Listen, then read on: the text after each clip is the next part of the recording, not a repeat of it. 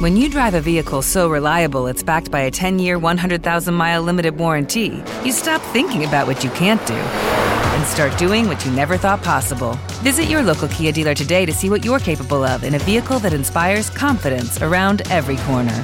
Kia, movement that inspires. Call 800-333-4KIA for details. Always drive safely. Limited inventory available. Warranties include 10-year 100,000-mile powertrain and 5-year 60,000-mile basic. Warranties are limited. See retailer for details.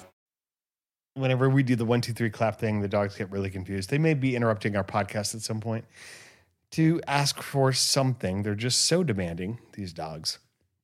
But that's okay, because they give us love. I saw a really cute dog yesterday. It was so sweet. Really? What kind of dog was it? I have no idea. I think that's always interesting. Dad, every single time someone tells me they're from Chicago, I always go, oh, my dad's from Chicago. And they always have the same follow-up question, which isn't an absurd follow-up question, but it's, oh, what part? And I never can remember. Southwest Pulaski? side of the city by Midway Airport. Yeah, Pulaski Avenue was the street that we lived off of. Oh my gosh, I remember the street. Okay, wait, Would you say Southwest side? Southwest side of the city. Most people, when they say, like, we're in Chicago, they're thinking of a suburb. Like, you know, if you said you were from Atlanta, people would say where, and you would name a suburb of Atlanta, Marietta or wherever, Roswell, Duluth, you know, and then, but in Chicago, same thing. It's a big metro area, but we actually lived in the city of Chicago in a little Polish neighborhood on the southwest side, which, it's a little different now, but it's still there. Our house is still there. Well, that's what I've told a lot of people too, is I'm like, oh, I'm not sure the certain area, but I know that it was a very Polish area. Right. And they tell me that doesn't help a ton. So I'm like, oh. Exactly. But now I know. Now you know. But so you saw a dog at the park, or no, you saw a dog. No. Not at a park, but elsewhere. And it was very cute, extra cute. Yes. Little dog, big dog? Little dog. It just wanted to come and snuggle with you. If you sat down on the ground, it would just come and like sit in your lap. It's so sweet. I love that. I just got back from the dog park and there were like 15 dogs there this evening. Yeah. It's really quite the regular crowd. I was telling Mom, like, I've got friends there now. It's like, oh, I'm going to go see my friends. That's sweet. I know. I think you should go with me tomorrow and meet my friends, honey. I'm sick. It's kind of like, it's kind of like those friends that, you know, school friends that you had in elementary school, middle school, high school, that you only saw in school, never outside. And it was that kind of relationship. Mm-hmm. I feel like that's similar to that. You know, they're park friends. There is a weird degree of like familiarity where you have the same conversation and it's like, what kind of dog is it? How old is it? And, oh, that's so sweet. And how, you know, the temperaments or whatever. Like, it's really curious because Spencer is a little dog and Simon's a bigger dog. So we go in the big dog park and there are some really big dogs in there. There's one of Spencer's best friends is a 200-pound Great Dane. I don't know if Spencer would say that's his best friend. No, it's not his best friend, but they get along really, really well.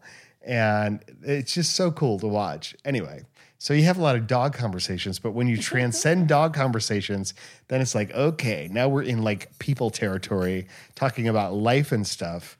And so, you know, you got to expand your boundaries, make new friends. That's what we're doing. Man. Well, what we're doing right now is filming a podcast. Oh, and yeah. I feel like the best way to start that is to roll the intro music. Let's do it. Max and Dad's wholesome chaos. Max and Dad's wholesome chaos. This podcast, we're going to talk about love, among other things. And the love of my life is not feeling so well, but that's okay. She's still here, and her voice just sounds a little different than normal. Every day above ground is a good one. Yeah, exactly. I didn't mean it like you're still here. I mean, you're still on the podcast. She feels terrible, but it's okay because she's still here. Because she's still alive, and that's all that matters. Man. No. So what's up with your car? I'm carless. You're carless? Here's the thing. I decided I'm going to be responsible. I'm going to take my car in because if you are new to the podcast or just don't know the details of my car, there's a few things wrong with it. The tires don't really hold the pressure. The maintenance required button's on. There's this thing hanging underneath my car. So every time not every time, but a lot of the times when I reverse, it flips it the other way. And then it's like makes a really loud scraping noise. So I have to park my car, grab my skateboard, get out. You just rip that sucker right off of there. No, you just never go in reverse. I take my skateboard and I go to the front of my car and I go under my car and I hit it with the skateboard until it flips the other way. I do this all the time. And so I was like, maybe I don't have to live like this.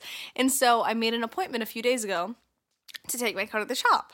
And so I woke up early this morning to take my car to the shop to drop it off at 10. That was what I booked online. That's what they booked online. Actually, I reached out and they said, drop it off at this time. And so I go, I pull up. It's so close to my house. Excellent. Is that how you found it? Just convenience, or did you get a recommendation? Convenience. The reviews were good for the most part. And so I walked up and started talking to the only person who I saw working there. And I was like, hi, like, I'm here to like drop off my car. And he was like, what's wrong with it? I said, oh, you know, it needs maintenance and there's like something hanging from it. And he was like, oh, well, we can't do it right now. What? And I told him, I was like, I booked online. Like, you guys told me to bring it in at this time. And he was like, okay, just leave your car. We can't do it right now, but like, just leave your car.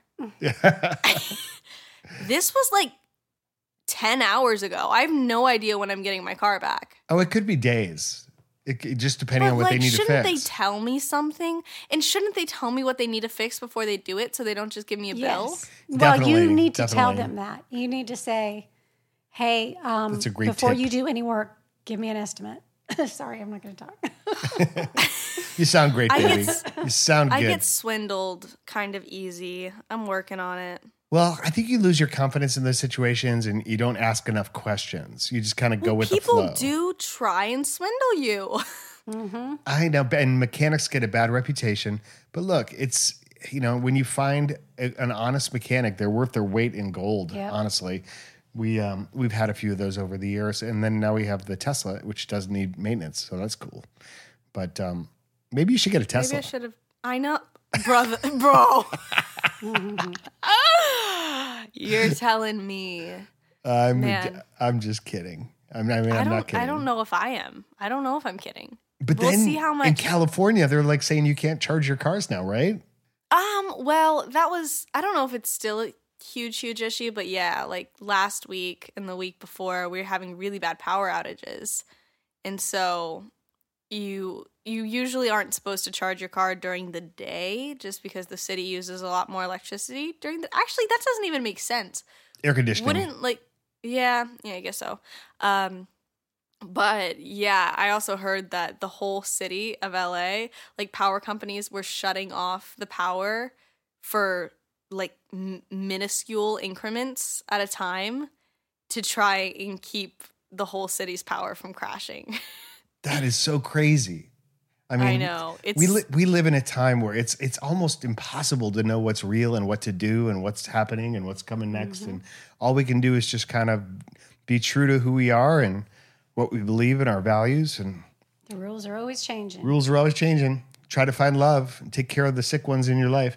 I think Mama's sickness might be stemming from the smoke in Reno that we encountered because we were.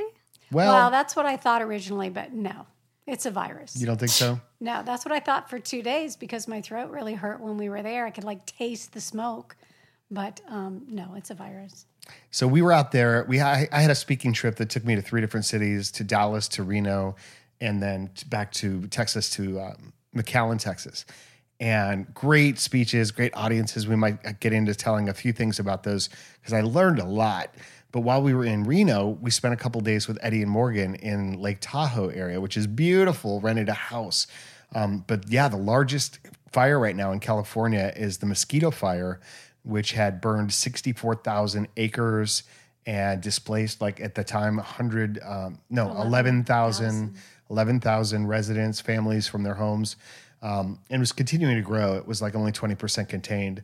So hopefully they get that under control. But depending on how the winds shift, it was only like 40 miles away. So like one day it was beautiful outside and really pretty. And then another day you don't want to be outside much at all because it just, you feel like headache and you feel nasty and it hurts to breathe. You wear masks, all that stuff. Yeah, that's brutal. That's so scary. That's one of those things where even with the power too, I kind of feel this to an extent where as humanity, we have I guess as humans, where we live, just like what we've become accustomed to, we tend to feel pretty powerful, like pretty in control of your situation. Unnecessarily and just unjustifiably confident. Yeah, where you're like, oh, I'm fine, and like certain things like that, like a power outage, your AC going out, your Wi-Fi going out, a fire, like you become so instantly helpless. Think about food, Maggie. Like how often do you have to eat to not be hungry and not feel like your food needs are taken care of, right? Imagine if that gets interrupted. And I don't care who you are, how much money you have, but if you can't get food, then you're not going to be in the same frame of mind for very long. So, real uplifting, wholesome chaos podcast so far. Yeah. So love. Love. That's stemming from a question we got, which we're going to get into later. Morgan was telling me about the folks who live in Reno, Tahoe, all that area. Yeah, there's a smoke season where they're just kind of accustomed to the fact that this happens most years, not every year, but a lot of times. And she's like, yeah, a lot of people have just a go bag packed, ready, because you don't want to be thinking about what to pack when they say, okay, now it's time to evacuate your house. And can you imagine that? You just got like a go bag of necessities you leave and then just hope that the rest of your house doesn't burn down. But it might. Yeah. Like it could. Crazy. That's so scary. Mm-hmm. Yep. So your car, is it going to be, do you know what's wrong with it yet? Or they still haven't called you? I know. Okay. I have no idea. Okay. Well, maybe you call them and then just say, hey, before you do repairs, let me know what this is going to cost me. That would be wise. Yeah, well, they're probably closed right now, but I will get on that first thing in the morning. Yes, absolutely. All right. So one of the things I wanted to tell you about with this speech in Reno, since that's where we're at now, was the audience was a group of people. It was like the technology system that they use to connect and run Native American tribes. And I learned something I didn't know, which was, how many tribes do you think there are in the U.S.? Like how many different independent Native American nations? Oh my gosh. Take a guess. Is it a lot or a little? It's a lot more than I thought. Okay, I'm going to say 272. That's a lot, right? Wow. Okay. 576. Wow. And all of these tribes are like little nations within the United States. They're sovereign governments. And some of them are really big, like the Seminole Native Americans and the Cherokee tribe and some of the bigger ones that you know and heard of. But most of them are really, really small. And so they have to like run their own constitution, board, their councils, they have their own sovereignty. And I don't know, it's just really, really interesting learning about that and spending time among all those people. That was really, really interesting, really cool. I actually found some papers of my mom's when I was going through her stuff when we were packing to move here, where she was contacting some of the tribes to find out whether we actually are Seminole. Come Yeah. On my granny's side, there was a girl. I don't know. I was like, what? How come I didn't hear about that? But I've always been told that I look Native American by Native Americans. I'm like, well, I don't think so. I'm like, oh yeah, you definitely are. So I need to get tested. I don't know. Well, but anyway, it was very interesting. I learned a lot about just different groups, and then also I learned a lot from the speakers too. There was a generational speaker who talked about the differences in generations.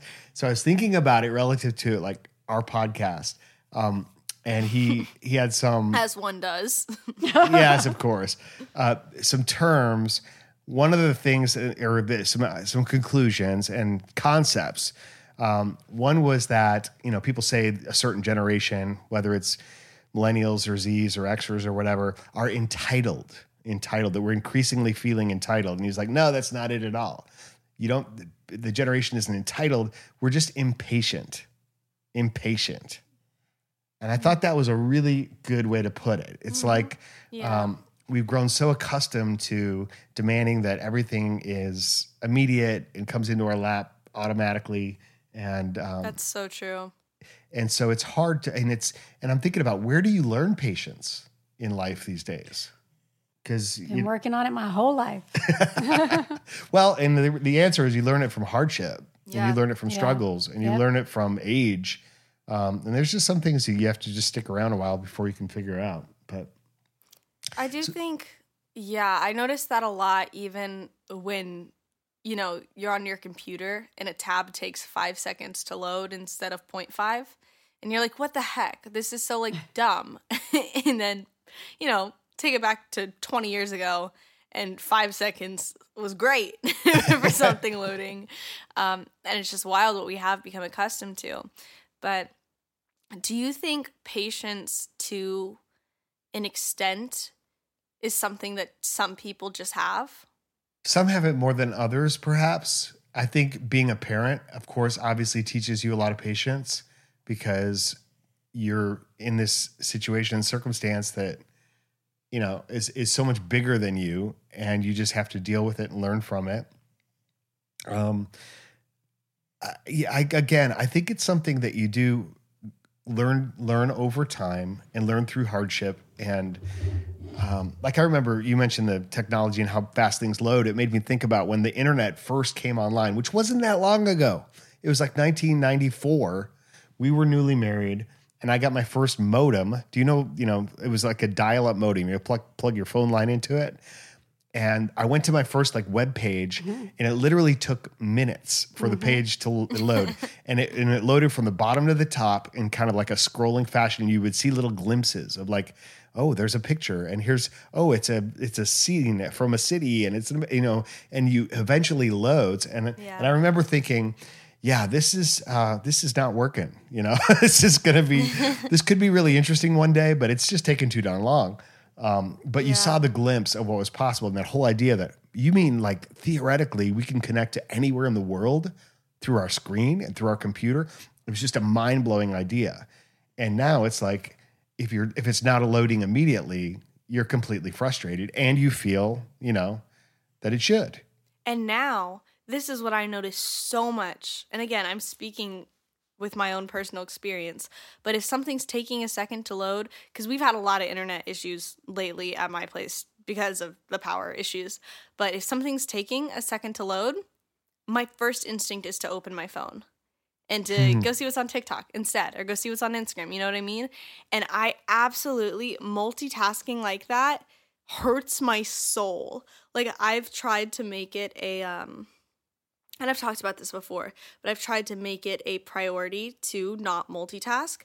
And that's not saying I can't, listen to music or be on the phone while I'm cooking or something like that. But just trying to eliminate watching a TV show while scrolling through Instagram, because that's something I know I do a lot, and I know so many other people do, and I think it's detrimental. I actually think it hurts my attention span, and I think that it takes away my patience. Yeah, it's the opposite of meditation, because meditation is teaching you to quiet your mind and focus on one thing at a time.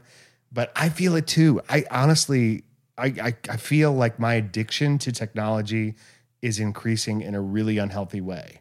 And it's getting harder and harder for me to just sit quietly. And like you, that's something I'm actively noticing and wanting to address with some urgency because I know it's not healthy. And one of the ways I do that is when I go play disc golf now. I used to wear my earbuds and listen to podcasts and kind of always be multitasking and stuff. And now I'm nope, I'm going to leave my phone in my bag, quiet, and just kind of be in the moment, at least enjoy what I'm doing in the game, what I'm doing with the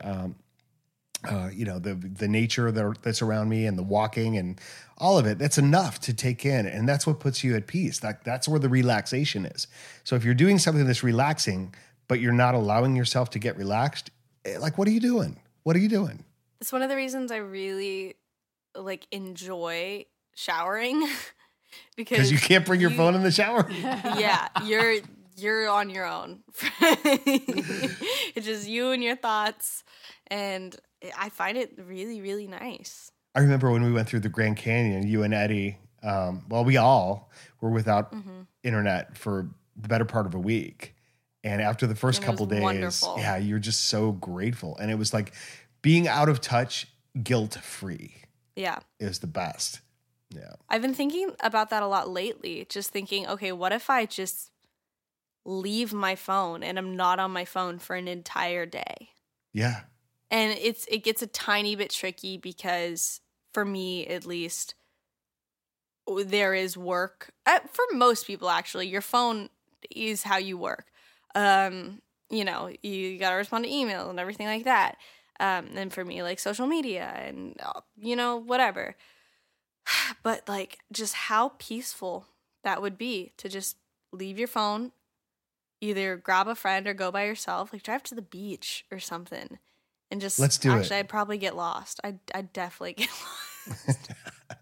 Well, let's I'll make a grab commitment friend to who do more knows of that. This area. Yeah. I think we should. I also was thinking about the bags that we talked about one time on the podcast, that you put your cell phones in the bags and they zip closed and you can't get to them. And doing something like that when you're having a family gathering or a party or something like that, where it's so tempting when you're in a conversation with someone and something comes up to say, oh, let me show you and it's whip out your phone to show them a picture or something that's relevant to the conversation. But the moment it seems like the technology is introduced to the human connection, it just corrupts it a little bit or changes the nature of the human connection.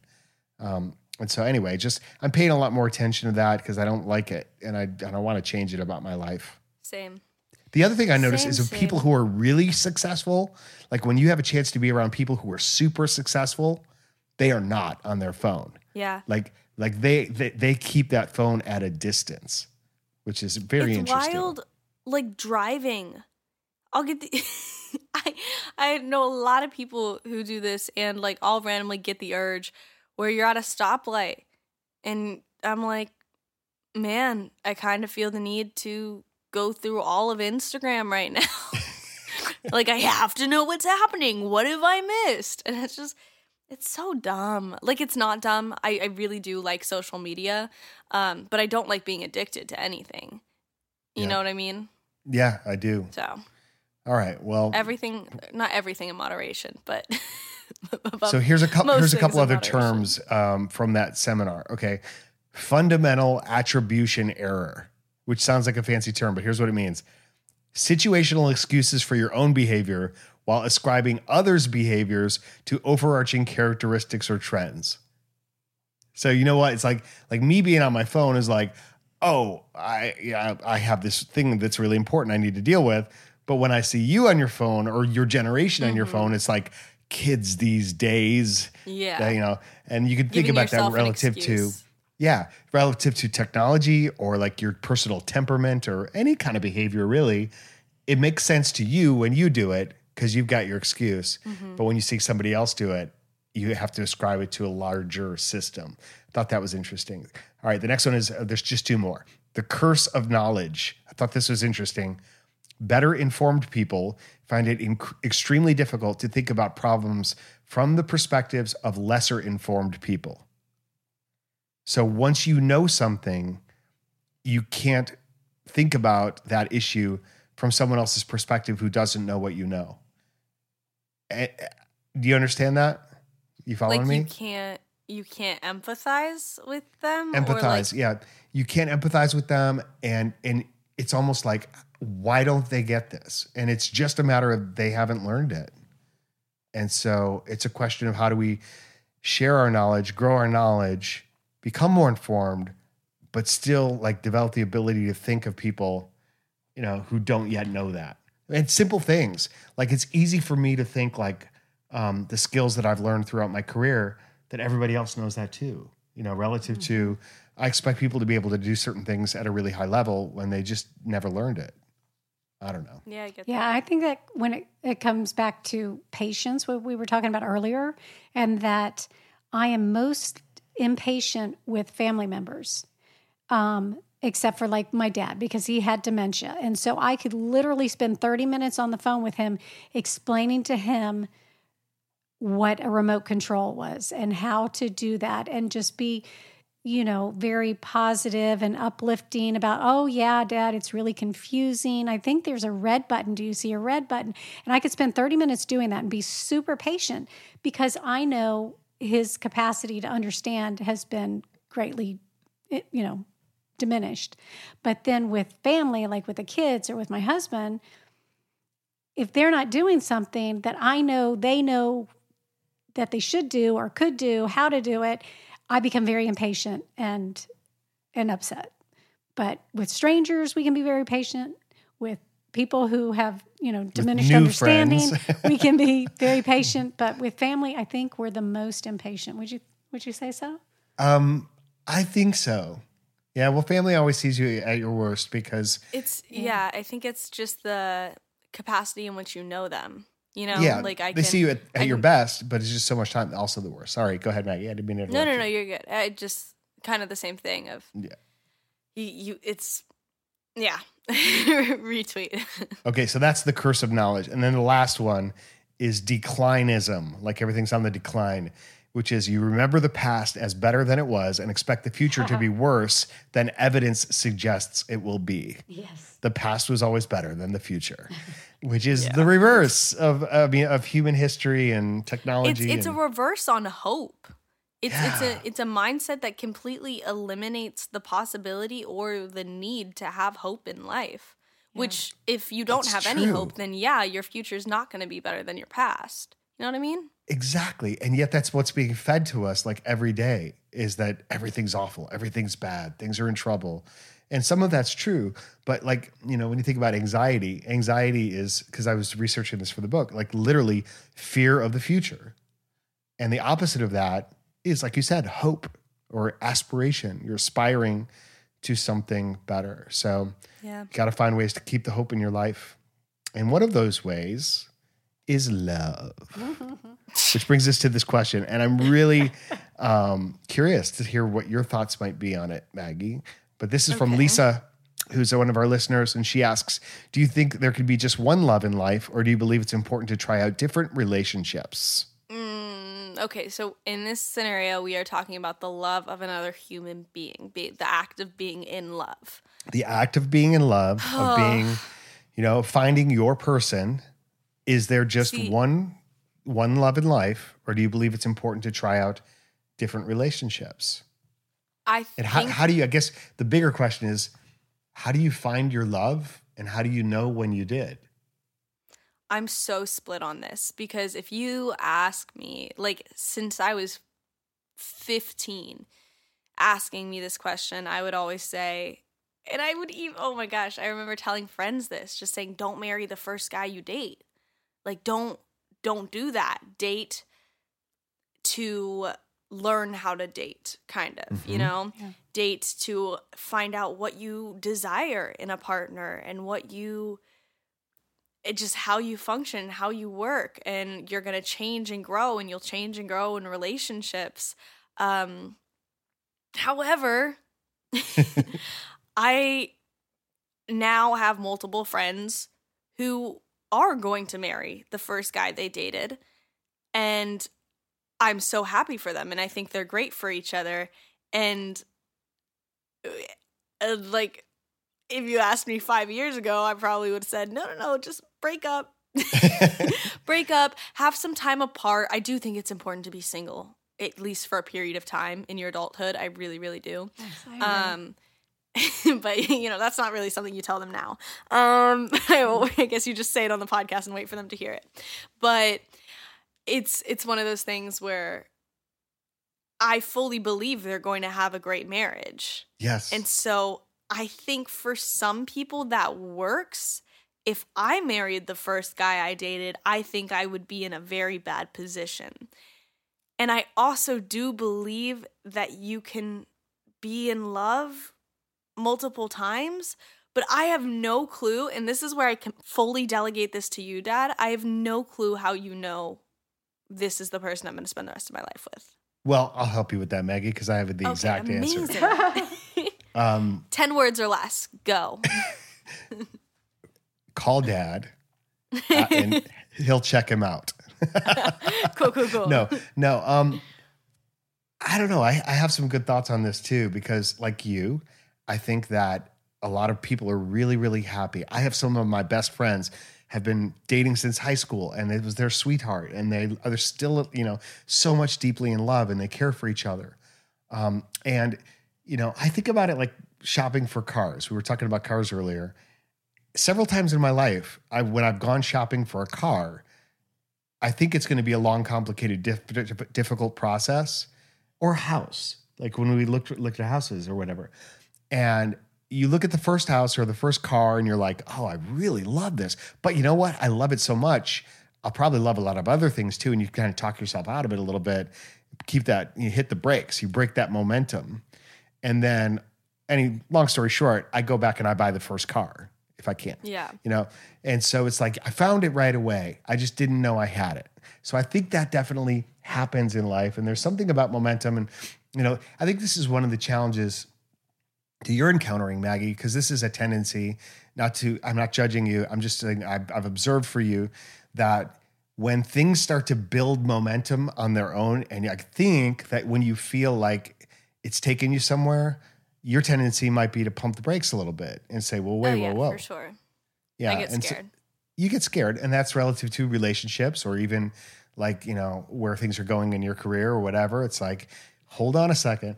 And that kind of holds back the possibilities of bountiful goodness to flow in your life to some degree. I mean, it's a very tricky balance, but the more you can put yourself into that clarity about, I know what I love, I know who I love, I know the kind of person I'm looking for, then you can kind of go with it and see where it takes you and enjoy the ride, staying alert for signals that things might be wrong, but not throwing those signals up yourself. Does that make sense? Yeah.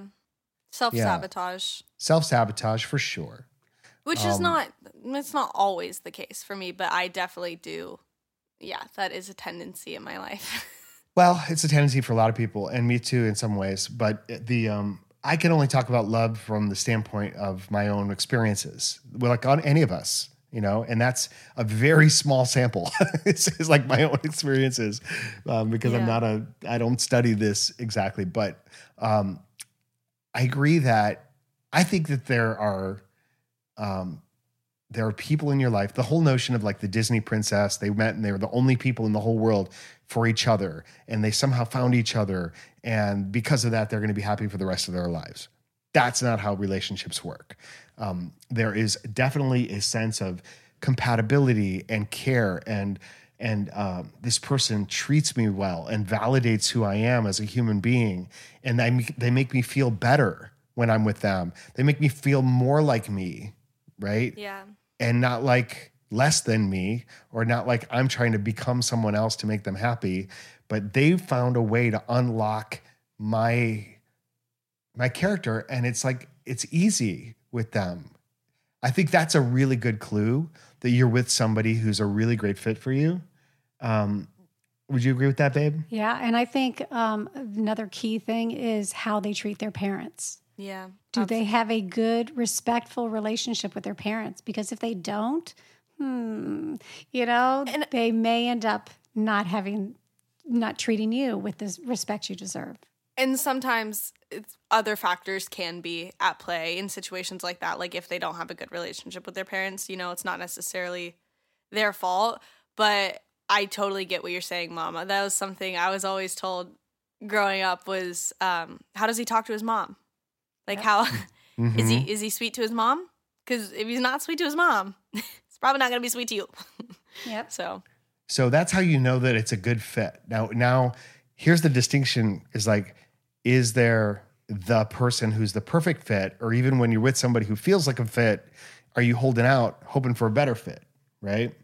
And so that's the tricky part, because I think that in life, I probably believe that multiple paths, multiple decisions, multiple random encounters and chances, that people could be happy and live a fulfilled life with one partner or with another partner, provided that they're that they bring out each other's strengths.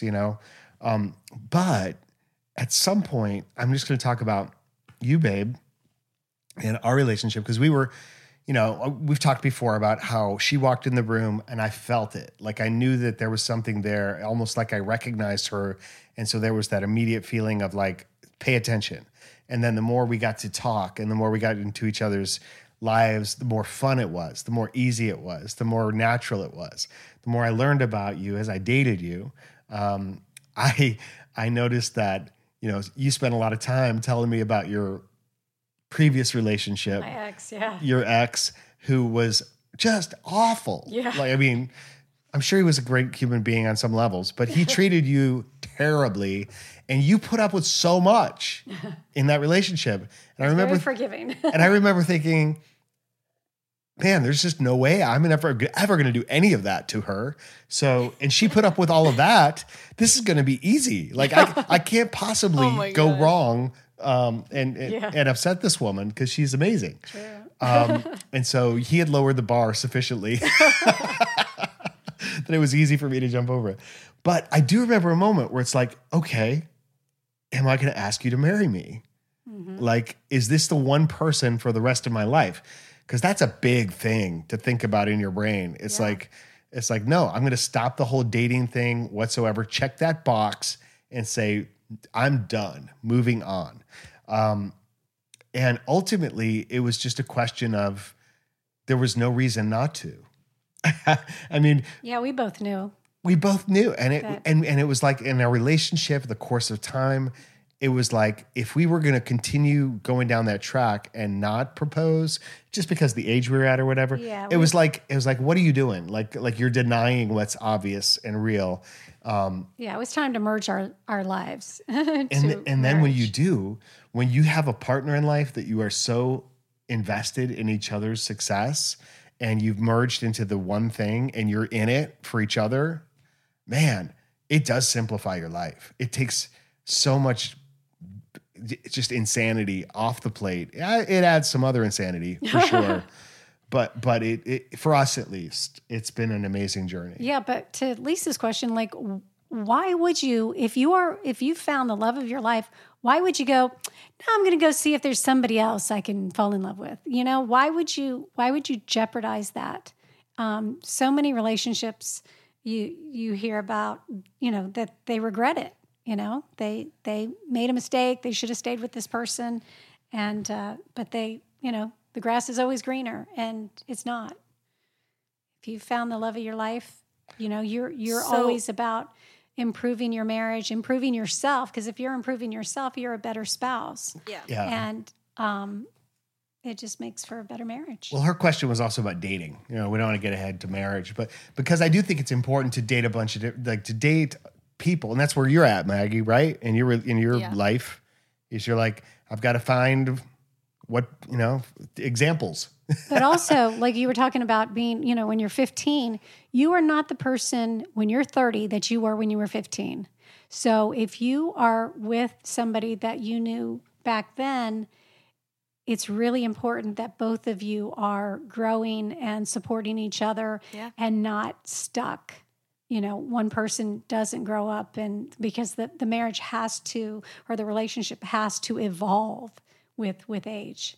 One thing that I struggle with in dating a lot is, and I know I've told both of you this before, is I never want to feel like less of my own person with someone else. Yeah. I want to feel like, oh, we're two great humans who just happen to be, dating, doing life together, whatever. But I absolutely hate the feeling of feeling like less than myself because I'm with someone else. Sure. You know what I mean?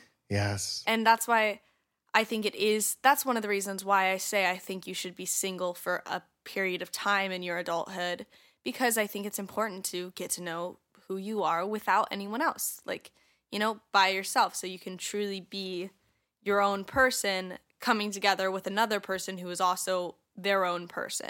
Two independent people coming together. Yes. And just to observe, you're not just trying to get to know yourself. Like, you are actively exploring your faith and friendships and community and personal fitness and like the real serious stuff about how to get your car fixed, how to run a business. You're doing life right now, which gives you this Skill set. this great skill set and a complement of like who you are that you can bring to a relationship. So yeah, so you can't be with somebody who wants you to give any of that up or change it to accommodate them. You'll naturally want to accommodate them and for sure, and let them be a part of your life if it's the right person. So that's a lot of ideas around that subject. I hope it was helpful to you, Lisa. Yeah. Hey, I read an interesting article today. Okay. What is it? I was with a friend, and this is a really cool part about having friends whose birthdays are online is you can just Google their birthdays. But he Googled my birthday, and this article came up. And let me just read you the headline of the article. About Family you? selling... No, just listen to the article. Okay, all right. Family selling daughter's childhood home lets her do the one daredevil thing she's always wanted to do. Underneath, it says, Mom was not happy, but we think Dad may have wanted to try. Shall I keep reading? Oh my gosh. I'm just going to read a little bit. You ready? Yeah, this is from All right. our TikTok. So we Yeah. actually did this TikTok in our old home before we put it on the market. They include the video. Oh, I figured like that's the whole basis. Go ahead. Selling the family childhood home is never an easy process, and there will be plenty of times that you will look back on time spent and memories made there in both fondness and sadness. But some pretty unusual and even cool things can be done once the house is sold. One thing, trying out that one daredevil stunt you were never allowed to attempt while still living there. And they link the video. This situation is precisely what Maggie Thurman, aka Mags, found herself in when her mom and her dad sold her childhood home. While definitely sad, there was also the idea that Mags could finally live all her Spider-Man childhood dreams. It goes on for paragraphs. Oh my gosh. Oh my gosh, that's incredible. Bizarre. And this Where is was on, this written? Yeah, Den Just on the internet? Garden. Den Garden. Okay. Home and garden news, decks and patios, and gardening. I have no idea why we're on there. Yeah, because it was inside. It was written by Courtney Borman on August 10th, 2022. How did you find that? I told you. It was Googled just under her news birthday. articles when my friend Googled me or whatever. Yeah, that's crazy. That is so wild. Yeah, I thought you guys would get a kick out of that. Absolutely. Got a big kick out of it. We were at, I had a speech today as well. So we had 3 on the road last week and then 1 in the studio today. And Mom, because she's still under the weather from something, not COVID, not strep. She's seen a doctor. And I don't feel bad. I think part of why I don't feel bad is because of my speaking. I'm convinced when I go on stage and go through those moments and all that adrenaline, it like flushes all the crap out of my system. Okay, probably not. But when we left California, we took different flights, so we were subject to different germs. Okay. Yeah. All right. Well, we'll see. But no, and then today's was a studio speech, and Stephanie was there, and not mom though, because Mom was sick. But we had some in-studio guests. My parents were there, and a childhood friend, Andy Kasharek. You know Andy. And I've known him since I was a little kid. Kind of a crazy story in our lives. He was, I think, a friend of Wendy's. How exactly? So what I understand is that he was very interested in my sister Wendy, that they dated for a short period of time.